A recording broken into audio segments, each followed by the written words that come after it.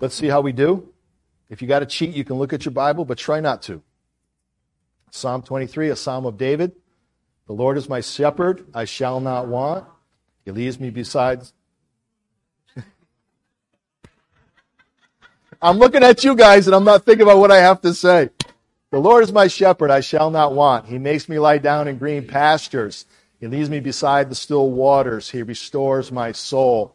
He leads me in the paths of righteousness for his name's sake. Yea, though I walk through the valley of the shadow of death, I will fear no evil, for you are with me. Your rod and your staff, they comfort me. You prepare a table for me before the presence of my enemies. You anoint my head with oil. My cup runs over. Surely goodness and mercy will be with me all the days of my life. And I will dwell in the house of the Lord all the days of my life. Forever. Pretty close. Man, I practiced so hard. All right. We're going to look at today, he leads me in the paths of righteousness for his name's sake. Let's commit that to prayer. Obviously, we need to do that first. Lord God, we thank you for your word. It is so perfect. It is alive. It is unexhaustive, whatever that word is. We can study it forever and always learn new things about you. And we're so thankful for that. As we consider this morning the paths of righteousness that our shepherd leads us for his name's sake. Help us to understand what that means, to put it into practice in life. But Lord, may it just help us to draw closer to you and to love you and to be yours. We thank you for this time, and we ask you to bless it now in Jesus' name. So I'm taking this part of the verse, and I see it as almost like a sandwich. We're breaking it into three little parts. We have, he leads me in the paths of righteousness and for his name's sake. We take each one of those and study them individually, and then we put it all back together like a sandwich or whatever you want to call it. We're going to understand this a little bit better. I believe it begins with not three words, but three beautiful words. He leads me. You could meditate on that forever and be overwhelmed and full. He leads me. He is the first word. It is the shepherd who is the key to the whole thing. He leads me. It's personal and it's intimate. There is no other. There's no proxy. There's no other thing. I was struggling just to put this together because you can get off on so many tangents and under shepherds and the Holy Spirit and all kinds of things. But in the context of this, it's all under Jesus. So he is the one who leads us. It is personal. He is the one that we follow. In that, there should be a source of comfort and security in the paths ahead. When you have confidence in who's leading you, there's no worry in the path. You may not know what's ahead, but if you are confident in who's leading you, then you have no worry, fear. You trust and you step out. It's very hard, especially many of us probably experience this in the workplace. There's a boss, but not really trusting his leadership. In the military, they got to do what they're told, but sometimes they know that captain is not the sharpest stick, but they have to do what they're told, and they go out in fear and trepidation. There's all kinds of leaders in this world and in our lives that we have to do what they say, but man, sometimes it's like, I don't know about this one. I don't know about this one. But that's not so with Jesus. That's not so with Jesus. There is the ability to in comfort and in peace, step out to where he leads. And he says in John 8:12, I am the light of the world. Whoever follows me will not walk in darkness, but will have the light of life. If you are absolutely convicted and trusting in following Jesus, the shepherd, and what we're about to look at now in the paths of righteousness, but in all things, you can trust that where he walks is light. Light being purity, light being goodness. Isn't that what righteousness is? We're going to look at that in a minute. Goodness. That's where he leads. There is no darkness. There's only darkness away from him. There is only darkness away from him. But with him, there is only light. There is only light. He is the one who leads. And we can trust him because he's the one who's walked the path. It was Jesus who walked on this earth in righteousness and purity and absolute obedience to God. It was Jesus. So when we trust him and follow him, we know the path we're taking, even though it's unknown. But we know it's going to turn out for good because everything that Jesus does is good and everywhere he leads us is good. No matter how hard it may be right now, no matter how hard it may turn out to be, in Jesus there is light. So we trust. The idea of being led, it's not easy. You know, there's just a natural inclination to us just kind of want to go our way. It's normal. It's natural. But to be led requires submission. I have to submit to the one that I'm trusting to lead. Will I go the way he leads? Or will I try and make him go my way? Am I trusting him to follow his way? Or am I trying to make him go mine? Am I obedient? Am I humble?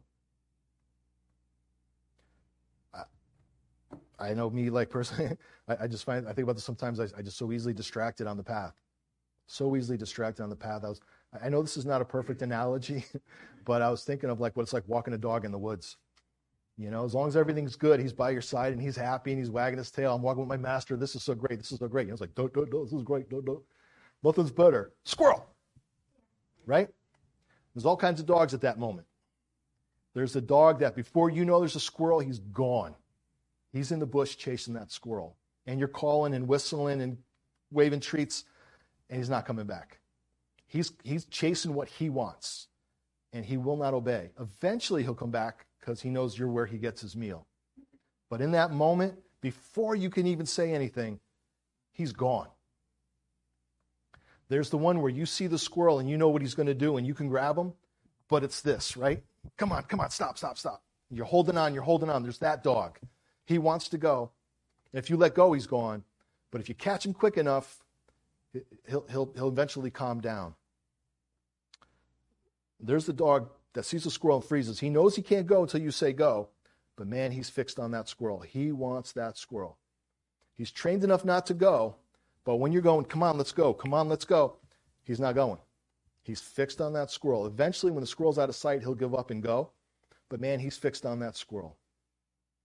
And then there's the dog, when you say no, come on, let's go, he just ignores it and he keeps going. What kind of dog are you? What kind of dog are you?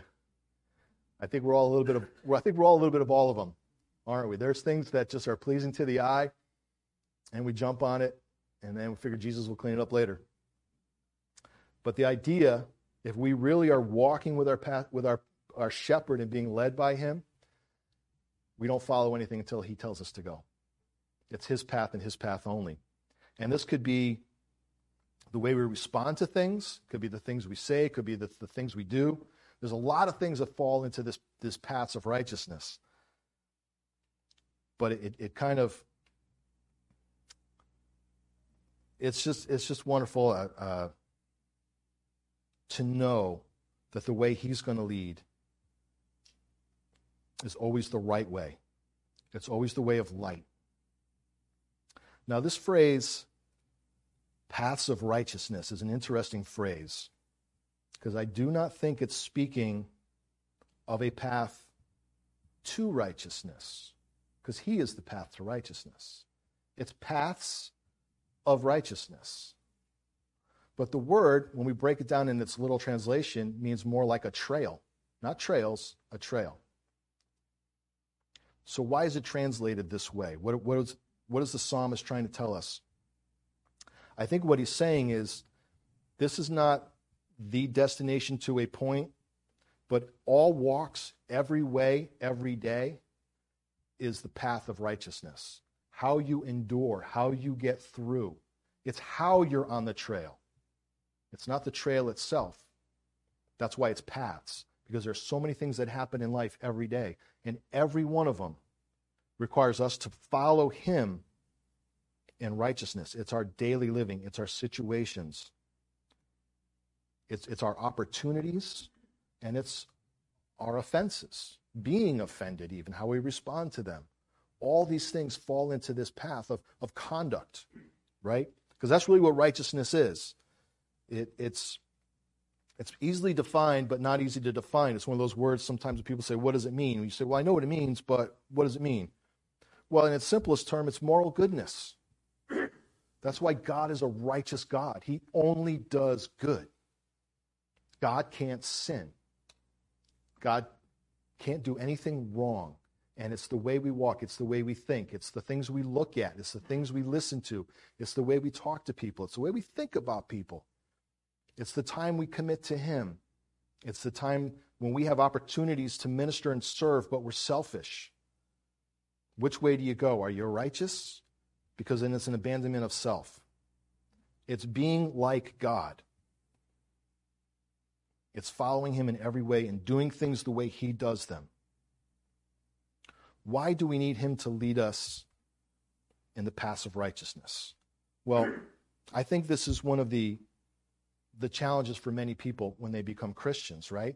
We all know that there is none who does good, right? That's the whole gospel message. There is none who does good, but in Christ, you can be found righteous in his righteousness and be justified because he is good and we are covered by him. I think one of the mistakes we make is we realize we read the Gospels and we hear the good news and we go, you know what, I'm not good. I can't stand before God, so I'm going to come to God in Christ. But then we think in that moment that now we're good. You're not. You're kind of the same. You've got to be retrained. You've got to learn. And that's why he leads us on the paths of righteousness. He's retraining us to be like him. If you just think everything you think now is good because you're a Christian without changing the way you think, and you're the same thing, you're not righteous at all. You're covered by his righteousness, but you're not in conduct righteous. What Christ wants for us is to lead us into his way of doing things, his way of thinking, his way of speaking, his way of acting. So we're on this path.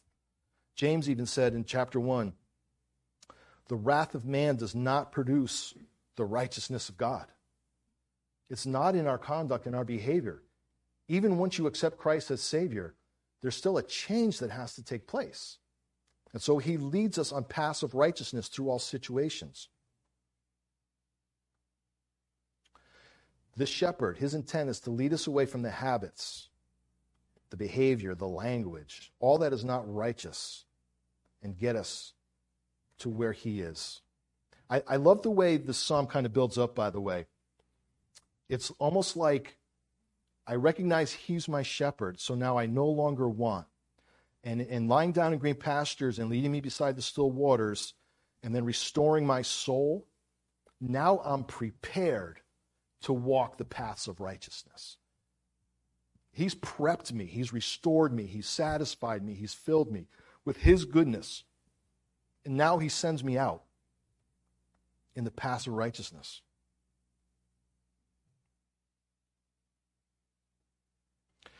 In the book we were talking about, the Keller book, the Shepherd's Look at Psalm 23, one of the things he talks about in this passage is the shepherd actually has to move the sheep around.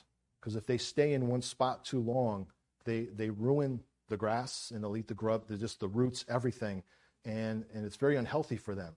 So there's a reason why shepherds move the sheep around. So they keep getting fresh grass and let where they ate get restored. And if they stay in one place, they'll just ruin it until they get sick and die. They just don't know any better. So Jesus' plan for us is to move us. That's another reason why I think the word paths is there.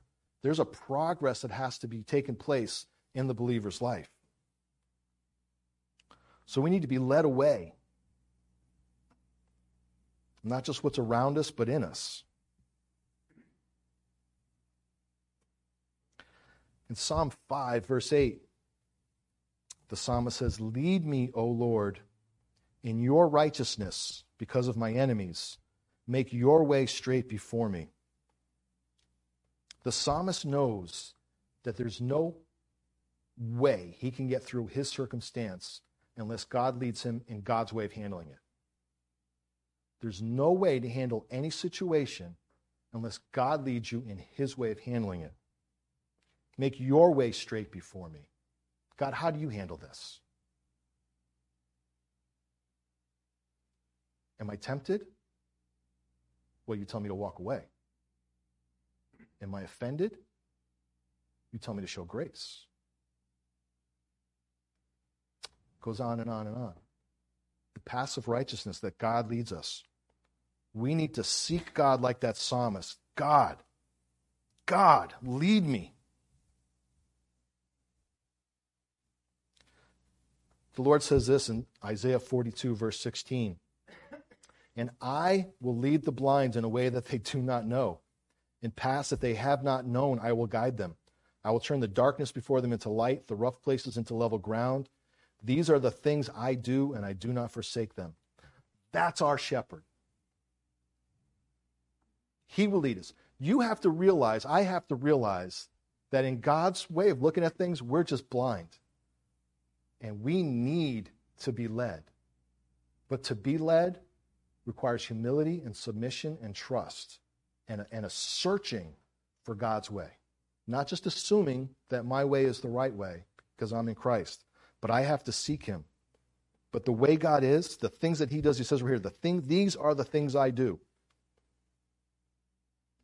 Well, you know why it says in paths that they have not known, I will guide them? Because we don't know the paths of righteousness. It's not inherent in our nature to walk that way. We need Christ and God to lead us in that way. We have to trust him to do things his way. But that's who the shepherd is. There are so many philosophies and religions and Tony Robbins and every kind of nonsense about finding happiness and joy and all these things. But we know Jesus is the only way. And Jesus is the only way because Jesus walked it himself. And Jesus doesn't say, hey, go do that and you'll be happy. Jesus says, follow me. Follow me. He leads it, he's done it, he's on it, and he will never leave or forsake us. There's nothing out there outside of him that offers any hope, any resolution, any peace. It's only in him and his way.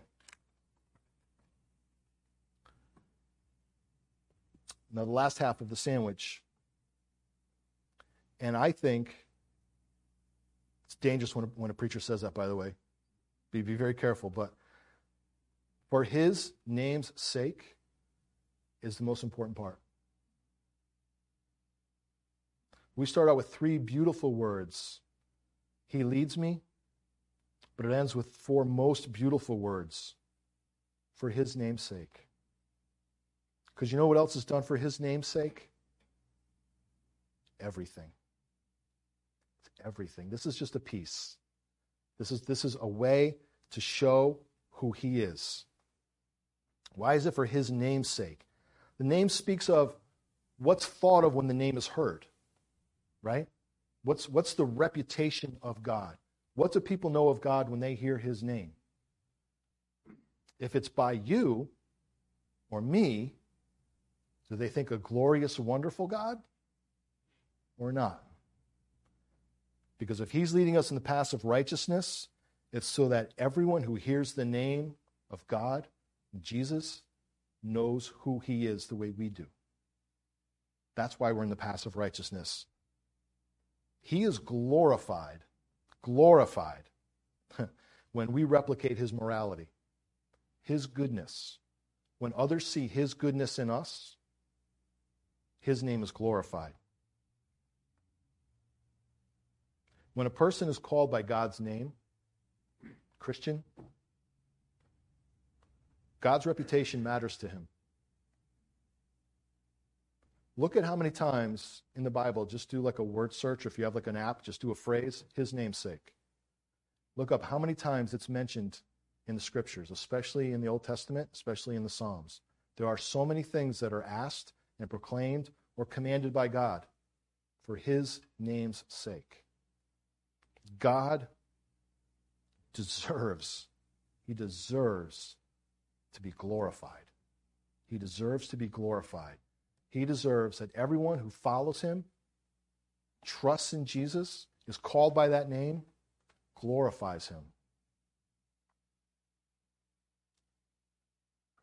This includes acts of justice, mercy, grace, peace, kindness, charity, generosity, and it's also the inside. It's our eyes. It's our thoughts. It's our tongue. Because there's nothing hidden from him. For his name's sake, may it be all things that we do.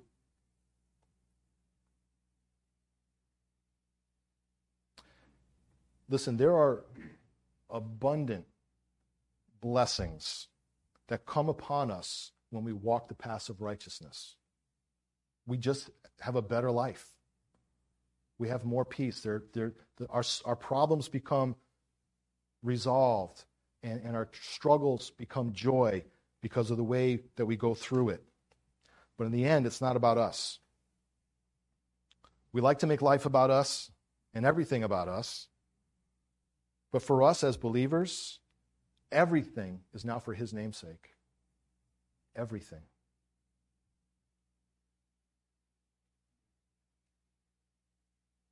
The fundamental selfless conditions of the Christian is for others. To think of others more than ourselves, and for God to be glorified. That's the life that we live now.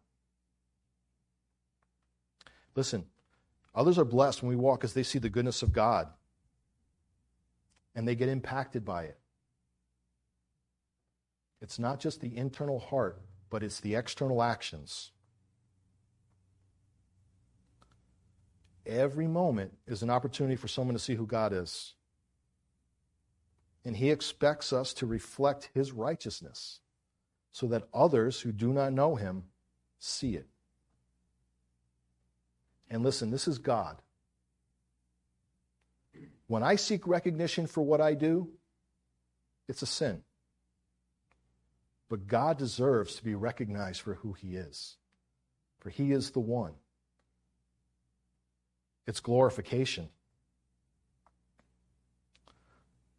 So our walk, our journey, our path, as led by him, I'll say if led by him, when goodness follows me all the days of my life, inevitably points all glory to him. I don't want to lose anything of the blessings that the Psalm shares for us when Christ is our shepherd. But let us not miss the opportunity it is for all to see the wonder and the glory and the splendor of our Lord. Let's close in prayer. Loving God, thank you again for our shepherd.